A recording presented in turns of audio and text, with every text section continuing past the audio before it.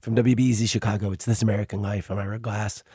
So one of the people who works on our radio show, her brother was going through a rough time, and he called their mom, kind of panicking.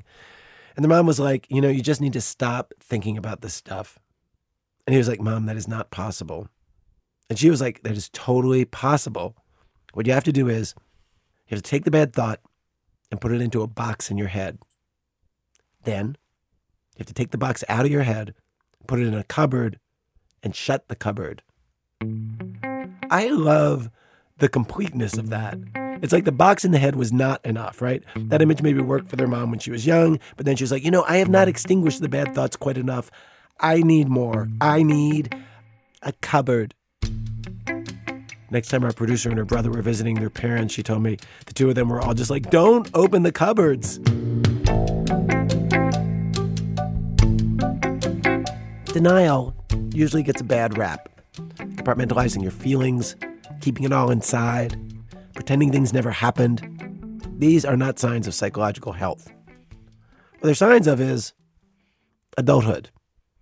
If you do those things, basically, you're an adult. Because being an adult means sucking it up, getting on with it, going to work even if you have a cold. Because you're an adult. You do your job. I'm not complaining.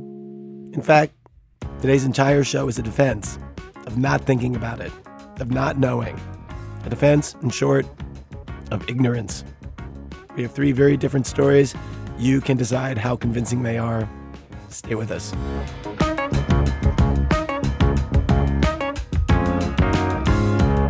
Act one, what you don't know. Lulu Wang has this case study of people not admitting the truth. When my grandmother was diagnosed with stage 4 lung cancer, she was given 3 months to live.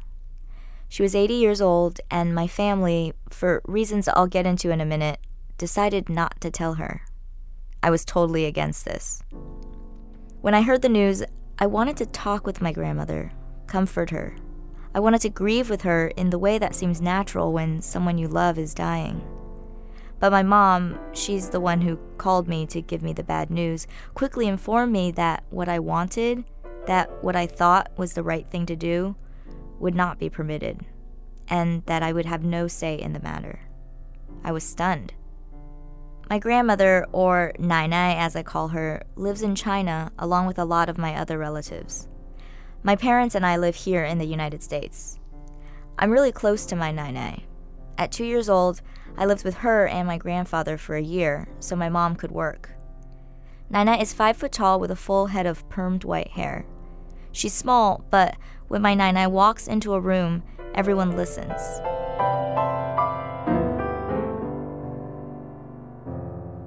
I wasn't the only one who felt weird keeping this a secret. My dad thought about going to his mom and telling her she was dying. But then what? I could not take care of her because I have my own family back in the United States, right? I have my job here. And then I won't be able to, take the responsibility being with my mom. It's true, my dad wasn't the one on the ground looking after Nai Nai. He left China when he was just a teenager. His older brother has lived in Japan for 24 years. The person who was on the ground was Nai Nai's younger sister. 医生说了，他这个病情啊很重，你们应该让他住院治疗。 This is her, my Nai Nai's sister, my great aunt. She looks almost identical to Nai Nai. In Chinese, I call her Xiao Yi Nai, which translates to little aunt grandma. But I'll just call her Little Nai Nai for this story. Little Nai Nai lives in the apartment right upstairs from Nai Nai, and they're very close. She was the one who picked up the results of Nai Nai's physical. It's customary in China for doctors to give bad news to family members rather than giving it directly to the patient, especially if the patient is older. Nai Nai's doctor recommended that Nai Nai be immediately hospitalized for treatment. 不住院治疗好像是对患者不负责任。 She's saying the doctor told her the cancer was very advanced. To not hospitalize her would be irresponsible. Of course, in order to hospitalize Nai Nai, it means they'd actually have to tell her she's sick. 我就跟他说了，说他年岁大了，他经不起这个打击，他的负担太重，这样的话呢，医生说了。 Little Nainai told the doctor that Nainai is too old, that she couldn't handle a blow like this. It's not just that little Nainai didn't want to upset her sister with the news of her death. She actually believed that not telling her was a way to prolong her life. Knowing Nainai's personality, little Nainai worried that her sister would get overwhelmed with fear and depression. She'd stop eating, she'd stop sleeping, she'd lose interest in life. The Chinese believe that mental and emotional health are completely linked to physical health. 中国不是有一个玩笑吗？ She tells me there's a Chinese joke. Two people go get a physical. One of them is healthy and one of them has a terminal illness. The hospital gets the results mixed up. The healthy person gets a terminal prognosis and vice versa. So then the healthy person ends up dying while the sick person ends up living. 这是个笑话，是真的笑话。这也没有特别可笑。That's me asking little Nainai, is that really a joke? It's not very funny. 应该是算笑话吧。She assured me that it was. My family got a second opinion, and then a third. Same prognosis, 3 months, maybe less. Little Nainai knew she needed a fake medical report to show Nainai, so she went to a print shop. They told her, we can't create a false medical record. If you want to make something up, we could photocopy it for you. Little Nainai whited out the real diagnosis and wrote down words that sounded vaguely medical but unalarming. Something about benign shadows. My family built on that lie with an even more elaborate one. We realized we had a problem. How are we all going to manage to see Nainai before she died? Family from 3 countries needed to say goodbye without letting Nainai know we were actually saying goodbye. This would require more than whiteout. My dad had an idea. So I said, all right, your uncle, maybe we can just, stage your son's wedding early, 1 year early. Are you proud that you came up with this idea? Well, everybody considered me is the smartest, in the family. So, there's true. This was our plan. A giant goodbye party disguised as a giant wedding banquet. This is the lie that everybody agreed to lie. And here's how it was going to go down. My Uncle Haibin's son, Liang Liang, had recently married a Japanese woman. They'd planned to celebrate in China the next year, but now it would be in 2 weeks. And it would bring together family members who had not all been in the same place for 25 years. My dad told Nainai that the wedding banquet had to happen immediately because that was when the groom Liang Liang could get the time off work. How did you feel about lying? Well, it's not, clear cut. This is a lie, and that's, because people think lie is bad thing, but in this circumstances, you don't think that, you make a bad lie. You think you make a good lie, because that's the way that, everybody, wants it, and that's the way that it's supposed to be. But that wasn't the way I wanted it, or thought it was supposed to be. And I still wasn't convinced it would be what Nainai wanted. I was so emotional that my mom said maybe I shouldn't go, that I might cry and blow the cover. I was afraid she might be right. But if I wanted to see Nainai before she died, I had to go, and I had to be part of the lie.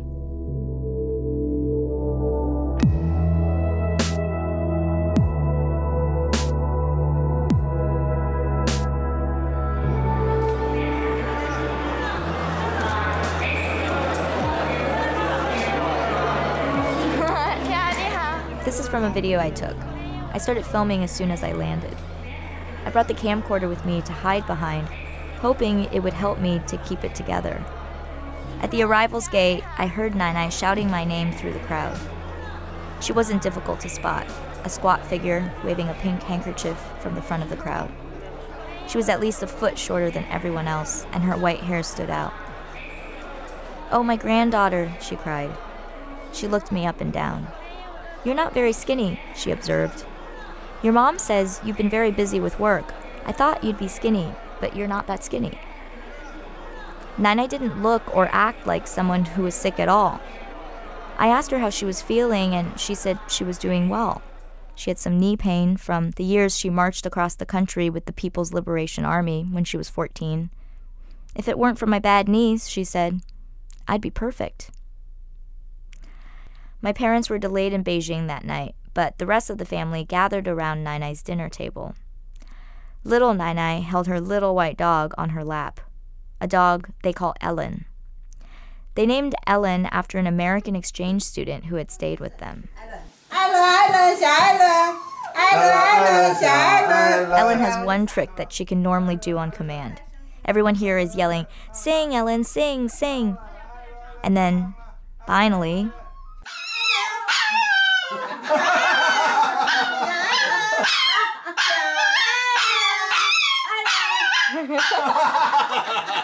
after dinner, Uncle Haibin walked me to the nearby hotel where I was staying.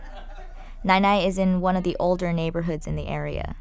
There are still unpaved paths and small food stands, but her street is being slowly engulfed by shopping malls and high-rises. Nainai is very sick, you know, Uncle said as we walked. She took care of you when you were little. She loves you so much. He kept saying things I already knew, things that felt like he was trying to provoke an emotion out of me. You have to be very careful not to tell her, he said. You'll feel very sad, but you cannot cry. Looking back, I wonder if he was really just trying to coach himself. You have to be happy, he insisted. I know, I said, as I stared straight ahead at the brightly lit billboards across the street.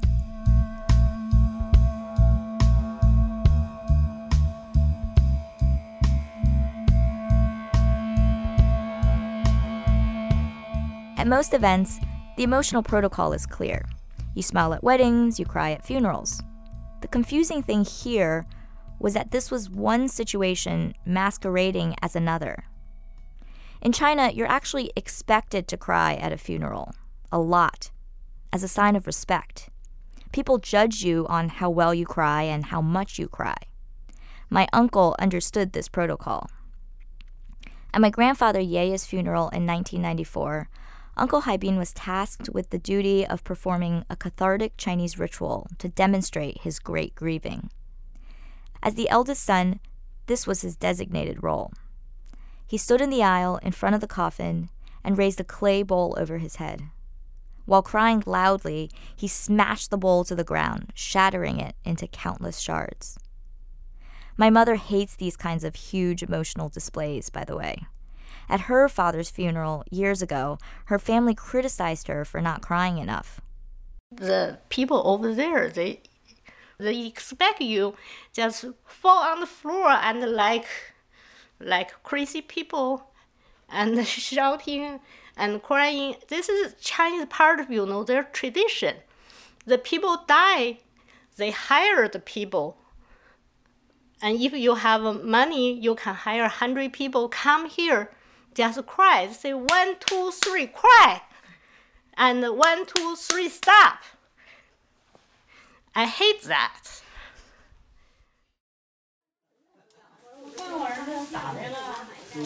The next morning, my parents finally arrive. I'm videotaping as Nainai greets my dad at the door, asking him all kinds of questions about his flight, about a recent dental surgery he had. The rest of the family hovers close by, and I can see that my dad is so emotional that he can't say a single word. He can't even look her in the eyes. He tries to be playful and takes off her hat, then fiddles with his own sunglasses, trying to distract himself. Later, I was finally able to ask him what he was feeling when he walked through that door. Well, it's just like, every son, feeling that your mom that is dying and you cannot tell. And thinking that that's probably the last time that you see your mom. All the families is around you.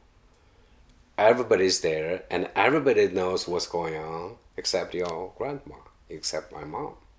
I was afraid to say something, then you cannot hold myself and start crying, right?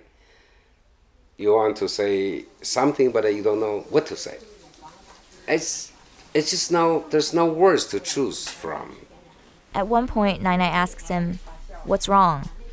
Even though he doesn't respond, it's like she can feel the weight of his grief, and she just starts sobbing. I wondered if she knew why we were all there. Or maybe when you're 80, this is just how you greet your son who lives so far away.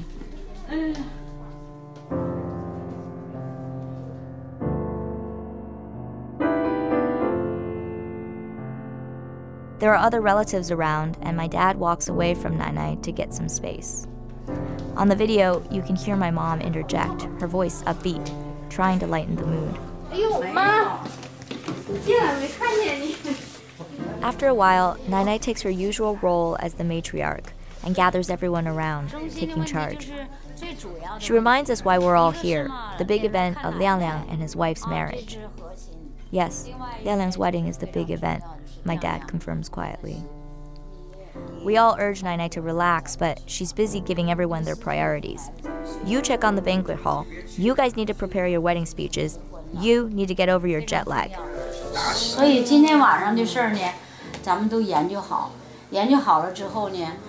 Seeing Nainai, who probably should be in the hospital, get so worked up over this phony wedding banquet while we stood by and watched, it felt cruel. I went to Nainai's niece, who I call Gugu, with my concerns. Gugu lives close by and also helps look after Nainai. I asked her, what if Nainai has things she wants to take care of? Like what? Gugu responded. I said, I don't know. None of us do. That's my whole point. No, Gugu said. She doesn't have anything like that. And that was the end of the discussion.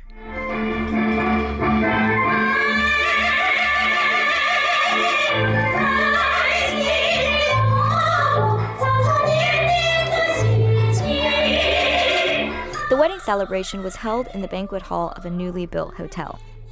Liangliang had on a black suit with a pale pink tie. His Japanese wife wore a blue chiffon dress with a floral shawl. Guests approached Nainai to congratulate her, smiling.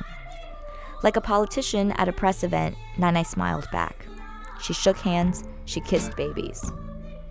When it came time for the speeches, Uncle Haibin, my dad's brother, took to the stage first. He fumbled a while with the microphone before looking up. It's a rare opportunity for us all to be here today, he started. You all knew Liangliang as a young child before we left China. And now he's become a man. He's brought a wife back with him from Japan. Uncle motioned to Liangliang's wife, who couldn't understand a word of Chinese. I think we are all hoping that next time they return, they will carry with them a baby or two. The room chuckled. Liangliang translated this to his wife, and her face flushed. There's just one more thing, Uncle said, his voice starting to quiver. They say that a mother's greatest joy is having her children by her side. My ma has sadly not had that fortune. He meant because he and my dad live so far away. So she is lucky to have all of you to care for her. He stared at Nainai in the audience, and then, as if in slow motion, tears began to stream down his face. I thought of Uncle Haibin at Yeye's funeral, gripping that clay bowl over his head as everyone watched, anticipating the explosion into 1,000 pieces. But this wasn't a funeral. It was a wedding. No crying, only happy. He had warned me himself just the night before. They were all watching. Nainai was watching. There was no turning back. Everything I am, everything I've become, is because of my ma. This releases the dam. He begins to weep uncontrollably on stage, his shoulders shaking.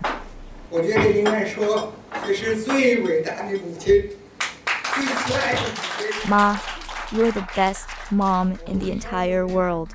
I looked over at Nainai, who dabbed at her eyes with her handkerchief. Was she moved?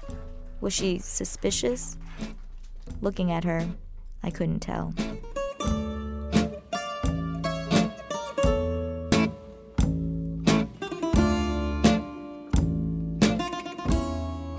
After the speeches, the bride and groom moved from table to table, making toasts. It didn't take a mind reader to see that Nainai didn't like the new Japanese wife. I think she's quite dumb, Nainai said. She doesn't understand anything. That's because she doesn't speak Chinese, I reminded her. No, she insisted. It's because she's dumb. The bride and groom weren't used to the heavy drinking rituals of the northern Chinese and got drunk fast. I mean, they had to drink at every single table.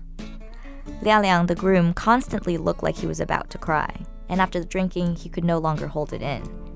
He started to bawl until his face turned bright red. His wife's eyes were wide with panic as she scanned the room for help. Gugu motioned wildly to me from across the room as we all swooped in to try and form a barricade around the sobbing groom.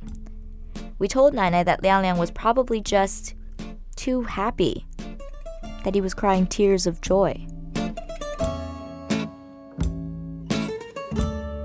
The night after the wedding, we all went out to a restaurant. After a massive feast, we played a drinking game.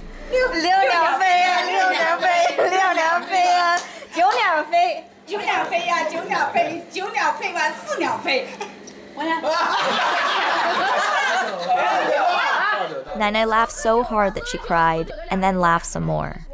It was hard to distinguish which smiles were real and which ones were faked for Nainai's sake. While I struggled with the grief of saying goodbye, Nainai focused on the future, a future she assumed she'd be part of. When you get married, she told me, I'll have an even bigger wedding banquet for you. She also asked when I'd have a baby, saying that she was looking forward to holding my child. I had no idea when any of that might happen, but I played along. We planned what my wedding banquet would look like and talked about how to balance my career once I had this hypothetical kid. Lying made me sick to my stomach. Listen, my mom tried to reassure me, your Nainai would appreciate that we're lying to her. Otherwise, why would she have done the same thing to your grandfather? This was the first time I'd heard of this. I was only 10 when Ye was diagnosed with liver cancer. As it turns out, no one told him about his condition either. As his wife, Nainai was the key decision maker in that situation. He had severe jaundice and was barely lucid when Nainai finally gave him the bad news in the hospital. I need to tell you something, old-timer, she began. He succumbed to the cancer 3 days later. I asked my dad about this, and he said, in truth, Ye knew. No one told him, but deep down, people can feel when they're really dying. They knew and he knew, but everyone pretended not to know, so they could all allow each other to save face. So did Nainai also know? Was she also lying to us? Later, little Nainai told me that there was, in fact, a secret that Nainai had kept from us. 因为你奶奶怕你们担心。Oh, 那对谁我们都不知道这件事。That's the sound of me being totally shocked. She tells me that in 2007, 6 years before the lung cancer diagnosis, Nainai had been diagnosed with breast cancer. Not unusual for a woman in her 70s, but my dad didn't know, my uncle didn't know, I didn't know. She had a mastectomy and she'd been wearing a prosthetic breast for 9 years. Nainai concealed this from our family and uncle's family, not because she was ashamed, but so that we wouldn't worry. All this time that we were lying to her to protect her, she had also put on a show to protect us. After I left China, I immediately Skyped Nainai from home. I love you, she said in English, the few words that she knows. I managed to find time to Skype with her every day just to check in. At first, she seemed to be doing fine and had no symptoms. Then one day, she started to cough, and my heart sank. I just have a bit of the flu, she said. It's nothing. When the cough wouldn't go away, she suggested going to the doctor's office to pick up some medicine. Little Nainai panicked and immediately talked her out of it. But then, a few days later, Nainai stopped coughing. 3 months came and went, and Nainai was still just fine. Everyone was baffled. Eventually, I couldn't keep up with the daily Skype calls, and it dwindled down to once a week and then once a month. A year passed. Nainai said she felt fine, so she just decided to skip her annual checkup that year. And another year passed. During her 2015 checkup, The same doctor gave the same diagnosis and prognosis. Stage 4 lung cancer. Very serious, no more than 3 months. This time, little Nai Nai didn't even bother to mock up a phony document. She just told Nai Nai that she had lost the test results, but that everything was the same. Everything was fine. It's been 3 years now since Nai Nai was first diagnosed. Little Nai Nai is certain her big sister is still alive because of her decision to lie to her, because we gave Nai Nai joy instead of worry. My mom told me about an old Chinese belief called chongxi. Chong means to rinse out, and xi is joy, so chongxi is the belief that you can wash away a misfortune with joy. Even though this term was never used while planning the wedding, that's essentially what we did. And by the way, everyone in the family has their own idea of what saved Nai Nai. Gugu thinks it's partly because of her weekly prayers at the local Taoist temple. My uncle credits Nai Nai's survival to some expensive miracle probiotics he bought her from Japan. Since Nai Nai seemed to be doing fine, my parents suggested getting a less expensive brand of probiotics, and Uncle Haibin freaked out. If we switch it and she dies, then it's on you. When this whole thing started, I felt like the only rational person in my family, the lone Westerner defending my grandmother against old-fashioned beliefs. As it turns out, my mom agreed with me, but she and my dad just understand both sides.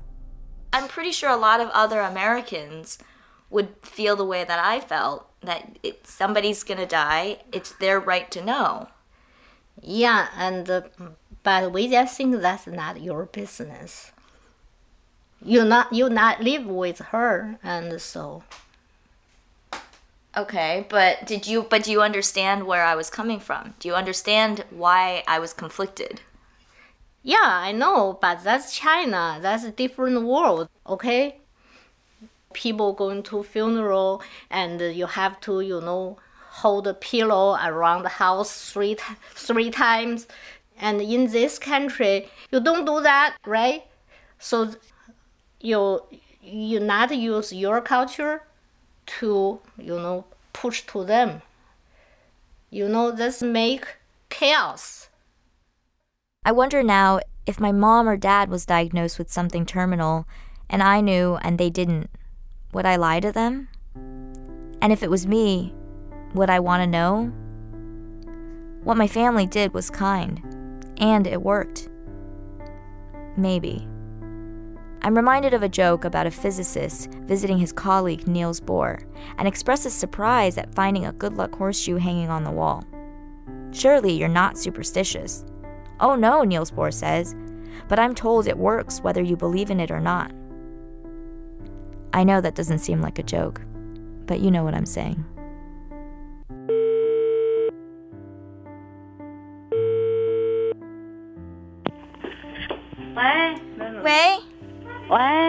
喂，奶奶。露露你好。奶奶你好。大孙女你好。你好。你在哪儿呢？我在纽约呢。我对你爸爸去华。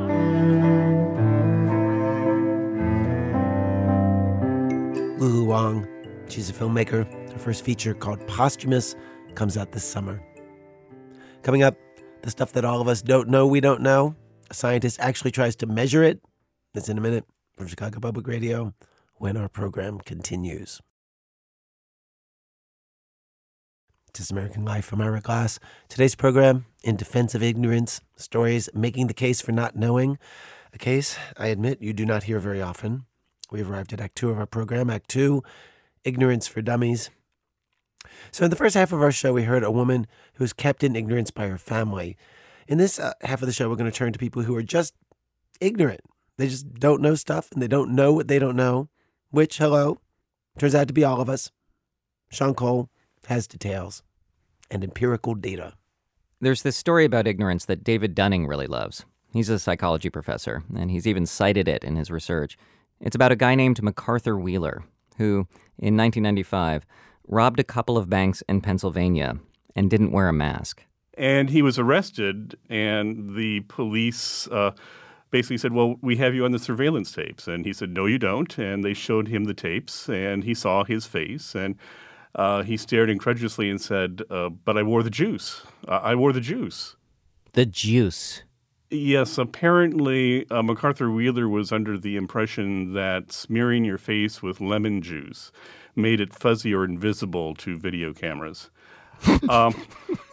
To his credit, he had actually tested this theory. He took a selfie, but I think he misaimed the camera. The thing about MacArthur Wheeler wasn't just that he was an idiot.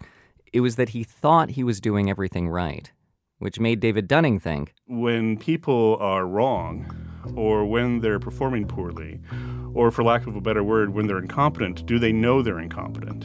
And he had a guess, which was, no, they do not know they're incompetent. And so he decided to do some experiments and find out. Now, this may not sound like something you can easily test for. It's like trying to measure the height and weight of somebody's insecurity. But Professor Dunning and his grad student partner Justin Kruger figured out a way to do it. They got different groups of undergrads together, this was at Cornell University, and gave them one of 3 quizzes. One was on grammar, another on logical reasoning, and another, weirdly, on humor, like which one of these jokes is the funniest. They had a panel of comedians rate the jokes ahead of time. And at the end of the quizzes, they asked each student a simple question.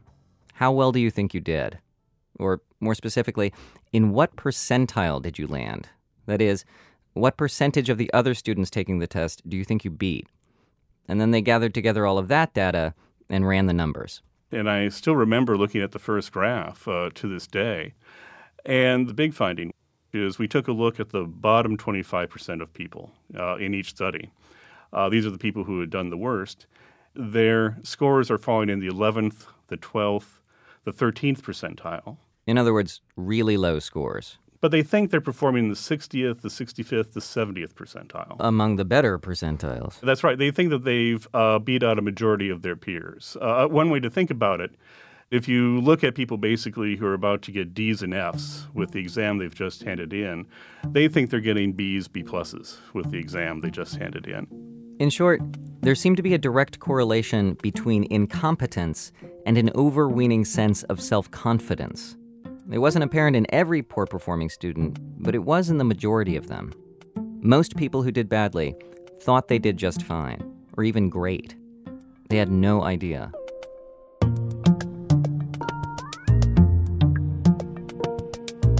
Now, anybody who's ever gone to school, worked a job, or known any other people knows this phenomenon. There's that guy or lady who's cocky and yet has no idea what they're doing. And it's infuriating. But here in Dunning's lab, it wasn't just an annoyance. It was a repeatable finding.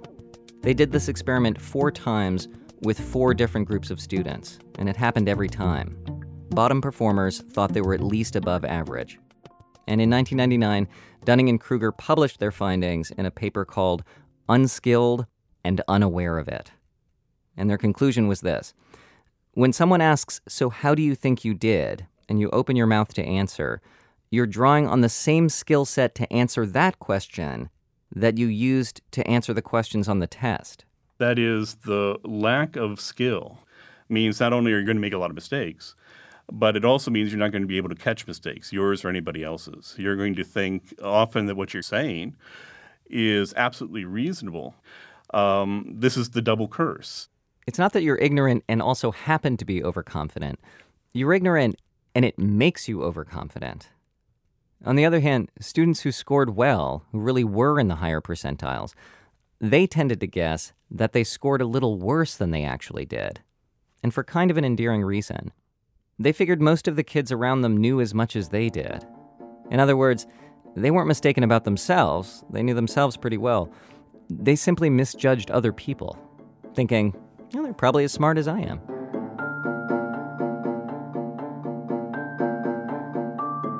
Over the years, Dunning and other researchers have run the same experiment in different ways over and over again, and the result was pervasive.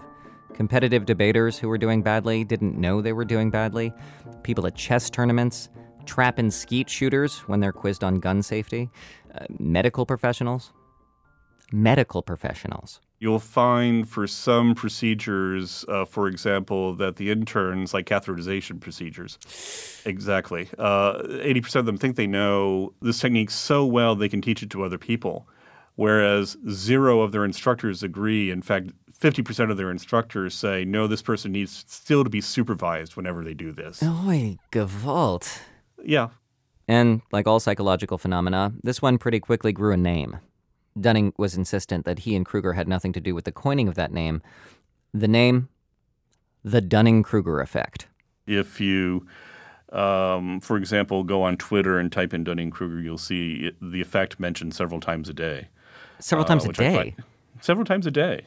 Well, I have a computer in front of me, and I'm going to Twitter. And let me just put in Dunning-Kruger. Oh, here we go. Trump is a static display of Dunning-Kruger in effect. Where did you get your biology PhD? Dunning-Kruger University? Your clueless rants merely reinforce your ignorance.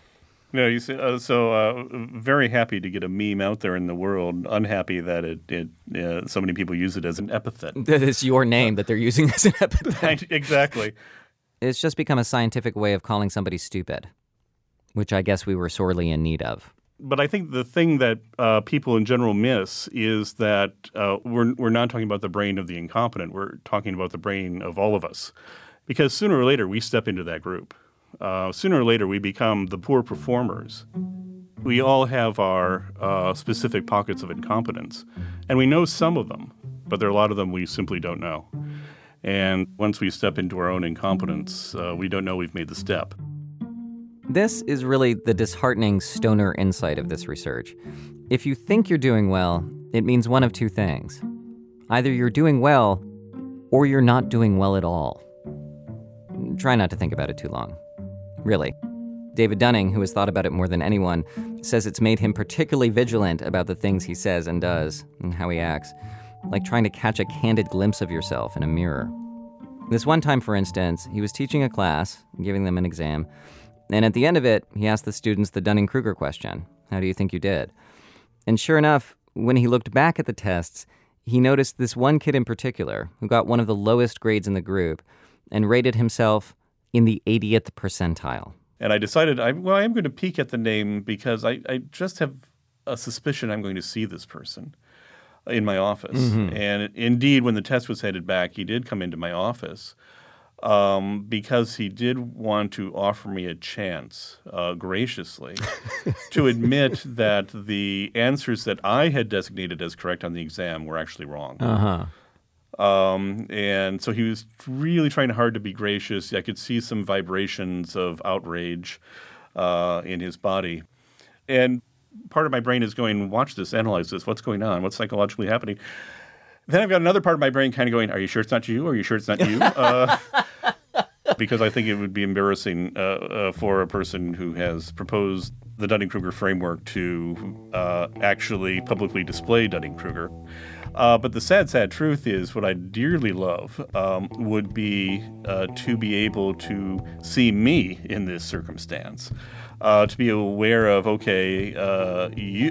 am having a Dunning-Kruger moment, but according to my own theory, I'll never have it. That's because other people can see when we're doing the Dunning-Kruger dance, but we can't. Which makes you think, why doesn't anybody say anything? When it's little stuff, your fly is down, you have stuff on your face, your real friends, and even some strangers, will tell you. But somehow, when you're blowing a huge word balloon full of wrongness, that's when the rest of us decide to be polite, to go along. Because to correct that weirdly confident, know-nothing jerk in the office just seems mean, like it's not our place. But maybe it's meaner not to correct him.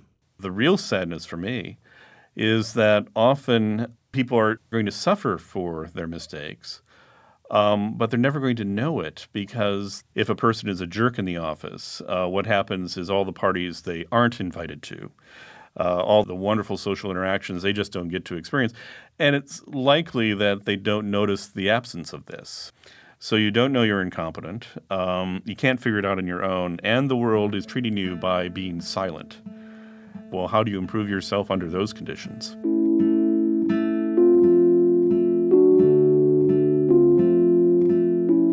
I should say that Dunning-Kruger's research has been criticized over the years. Other researchers have tried to punch holes in their conclusion, even going so far as to publish papers with alternative statistical explanations for Dunning-Kruger's findings. And Dunning says he and his partner have responded to those critics in print and may have convinced some, but certainly not all of them, which he actually takes to be a plus, because the critics they haven't convinced are really confident in their opinions, and Dunning and Kruger are really confident in theirs. So one or the other is dead wrong, and just doesn't know it.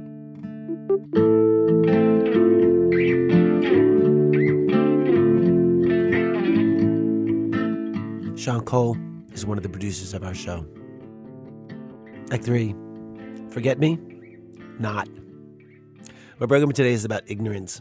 And of course, a huge part of all of our ignorance is the stuff that we used to know that we have all forgotten. All our lives, there's a huge undertow of forgetting that sucks old classmates' names into the abyss, the French that we studied that we never used, and the plots and casts of favorite movies we used to love. Most of us, of course, see this as a curse, including Stephanie Fu. I have several large, unwieldy boxes stacked in corners of my apartment. I almost never open them, but I've schlepped these boxes to the 12 tiny apartments I've lived in the past decade. They're full of notebooks, external hard drives, thousands of sheets of paper, photographs, VHS tapes, full of all my memories, starting with journals I wrote when I was 5 years old. The idea that there are whole weeks, even months of my life that have just disappeared into the abyss of forgetfulness is horrifying to me. If I can't take these memories with me to the rest of my life, then what's the point of even living them in the first place? To hold onto the past, a couple times a month, I'll sit at my kitchen table, alone in my apartment, and I'll just start recording these long soliloquies about whatever. Here's one actual recording from February 24th, 2014, 11 p.m. A 6-pack of Corona and Pacifico is $11, which I thought was super atrocious. And so I tried to buy like a 4-pack of cans of Corona cans. And he was like, oh, that's $9. And I was like, well, I might as well just buy the 6-packs. Because I'm sure in the year 2030, that memory is going to be helpful. So all this to say that my obsession with my ever-fleeting memories is what made me really excited when I heard about this condition called HSAM. It stands for Highly Superior Autobiographical Memory. June 10th, 2006. Tell me, what was the weather like and what day was that? So June 10th, 2006 was a Saturday. And I remember it was a nice sunny day because I was outside for a graduation party. I was actually DJing the party. That was one of my part-time jobs in college. Joey DeGrandis is one of only about 60 people in the world who have been officially found to have HSAM. And by the way, I checked. It was a Saturday, and in Chagrin Falls, Ohio, sunny. Joey remembers very specific details from every single day of the last 25 years of his life. I'm sitting across a table from him when I ask him these random questions. He wasn't prepped on any of them. He's not using his phone to look anything up. When were the Oscars in 1999? The Oscars in 99 were on Sunday, March 21st. Oh my God! For a little bonus, I think Whoopi Goldberg hosted it that year, I think. Okay. Which episode is the one where Rachel quits? Okay. I like the first few seasons of Friends more than the others. So I think that was season 3. I want to say December 12, 96. Oh my God! Yes! That's amazing!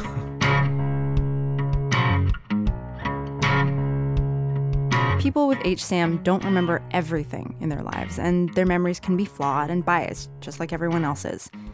But they remember a whole hell of a lot more than we do, and are particularly good at remembering things they care about. People with HSAM who love sports have an encyclopedic knowledge of scores.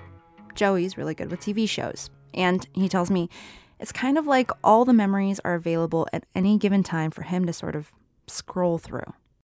For the show Mad Men, Don is pitching, I think Kodak, and he's talking about the projector. How it's sort of a carousel of memory, and it's not spot on how I remember things, but it's pretty damn close. Carousel of memory? Yeah, And I think that the words, I'm trying to recall exactly the voiceover for this teaser, but it was something like, there's a rare occasion when the public can be engaged. Hold on. Here's that scene. There's the rare occasion when the public can be engaged on a level beyond flash. It's nostalgia.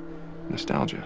Delicate but potent. It takes us to a place where we long to go again. It takes us to a place where we ache to go again. And that's exactly how I feel when I think about my memories. You want to be there. Sometimes I am there, whether or not I choose to. You know how Facebook gives you notifications about what you posted a year ago today? Joey DeGrandis plays that game in his head all the time. He texts friends on a regular basis saying, "Hey, you moved to New York 3 years ago today," or "Hey, 6 months ago today we went karaokeing in that little basement bar." His friends tell me they enjoy the updates. It's like having your own personal biographer of your friendship. But having HSAM is like constantly scrolling through your Facebook wall, 24/7. And just like any sort of late night scrolling, it keeps him up at night. When Joey lies down, he just starts remembering too much. Lately, he thinks over and over about a guy he dated, which seems normal, except their whole relationship only lasted for a couple of months, and it ended 2 years ago. But Joey can't help but go through their whole relationship in incredibly minute detail on a regular basis. March 19th, 2014. We went to Max Brenner in Union Square and had like sundaes and chocolate, and it was so fun and romantic. That was March 20th. And he's like, "Oh my God, Joey, you're like the funniest person I know." And of course, my heart grew 3 sizes. Oh my God. Because I'm like, "Oh, this must be it." The next day, he texted me a picture of his cat, and it was March 29th, so that next week was the first time that we had a sexual encounter. And that was really exciting for me because, again, this was just like more confirmation of the fact that like maybe this is something, maybe this is April 19th, maybe he's into me, maybe this which was Easter weekend 2014. Everything just kind of went downhill. And so then it all fell apart, That's the problem. How do you get over someone when you can't forget them?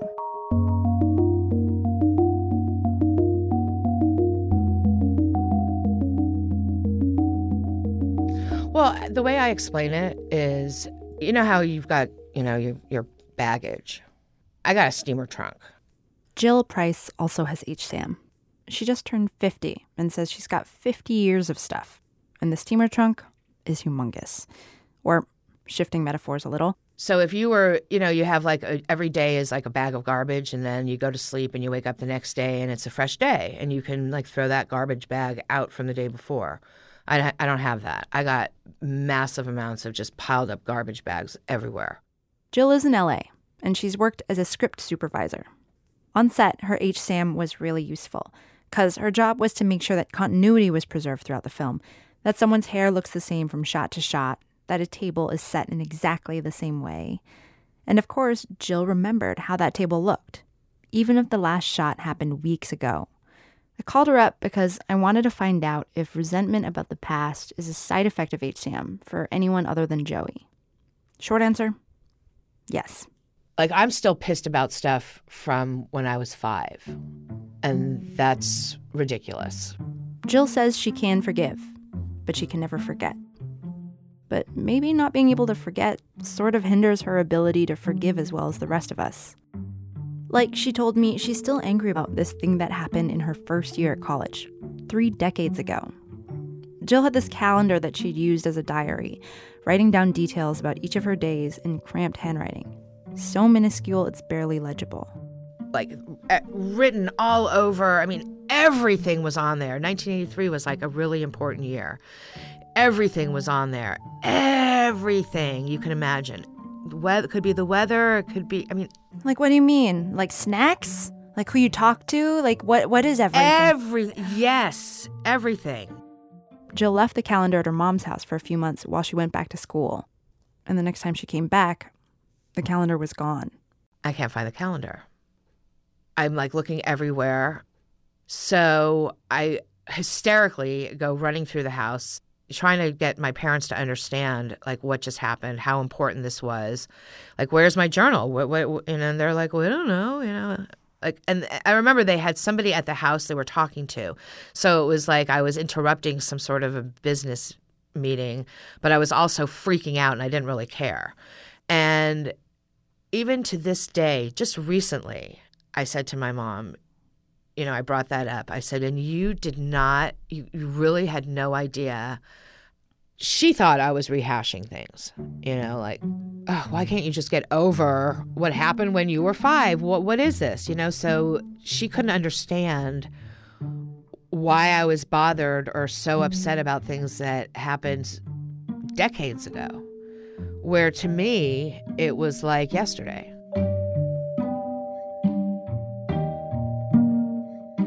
Why is it like super tragic that you don't have that calendar now? Well, I do have it because I then went back a couple of years later and I rewrote the whole thing. I mean, I couldn't write every single thing, but I tried to go back and redo the entire calendar. That was how important it was to me. Yeah. And if it's all in your head, it's saved in there anyway, then why bother writing it down?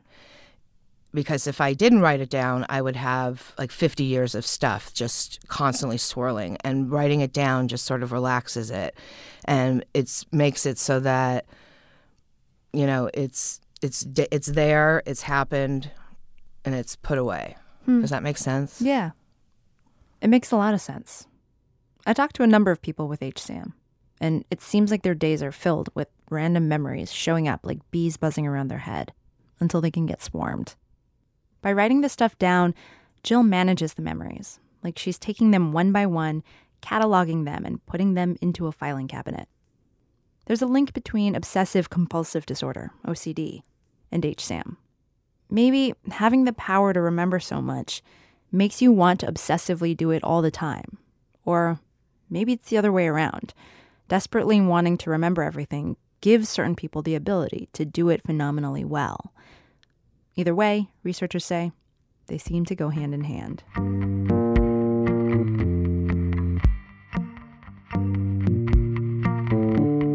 About a year and a half ago, I had a really bad breakup.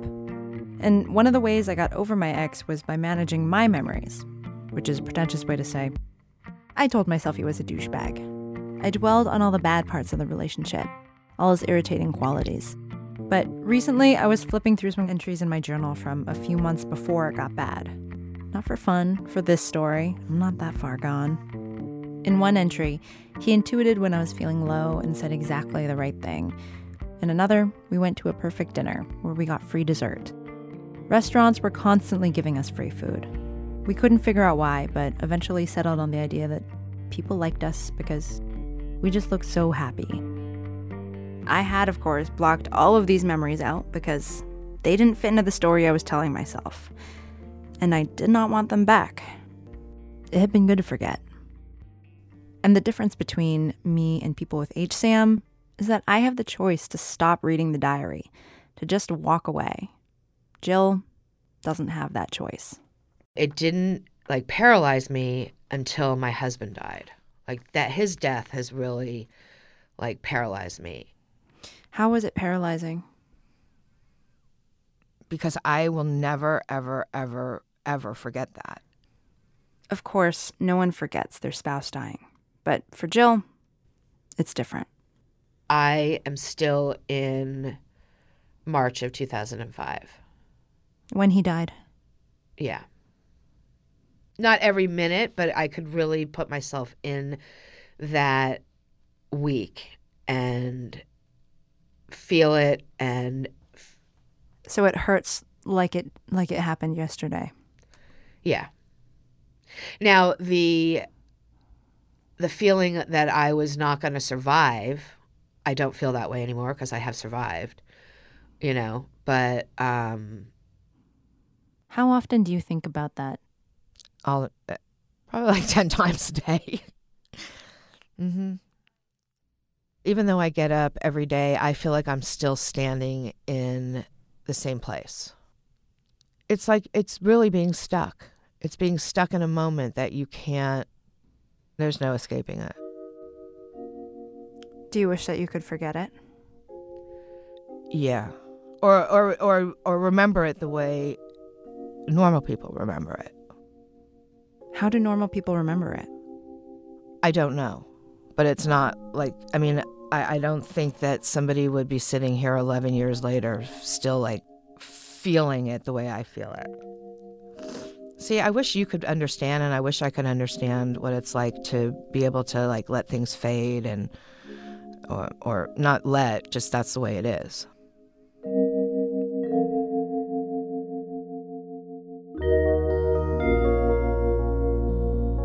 Jill says it's not like she's only reliving bad memories. She likes to go back to one of her favorite afternoons, October 19th, 1979, in the 9th grade, when she had a bad day at school and her mom surprised her with homemade soup when she got home. But when the bad ones come on, she can't help but get emotional. And they come on all the time. If you did not have HSAM, how do you think your life would be different today? I think that I would have been able to move forward. I think I probably would be married today. I don't think I would be so scared.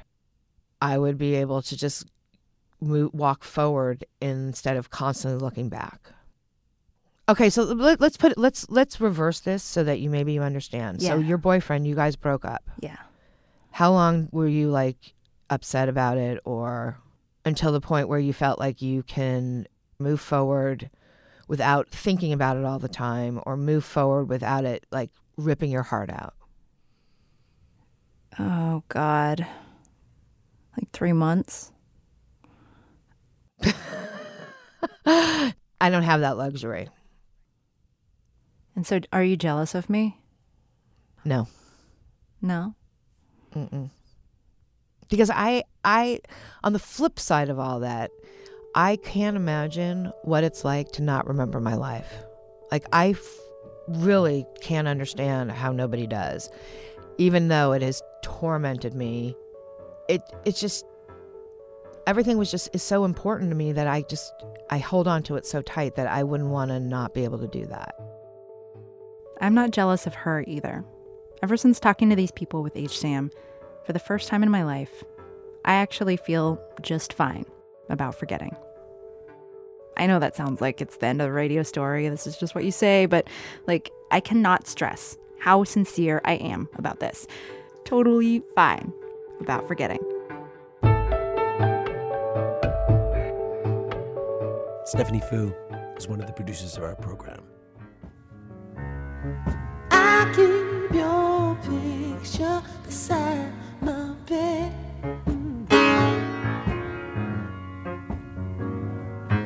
And I still remember everything you said.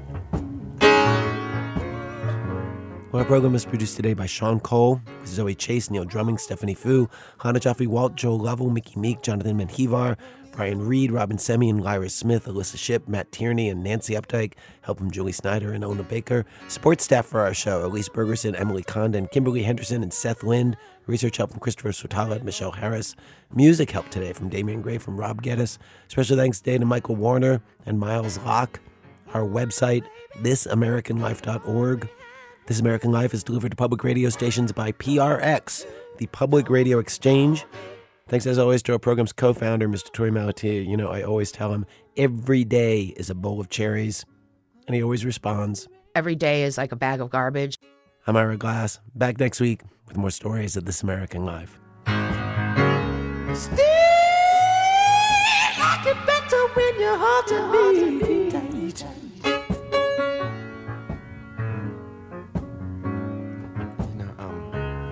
Everybody said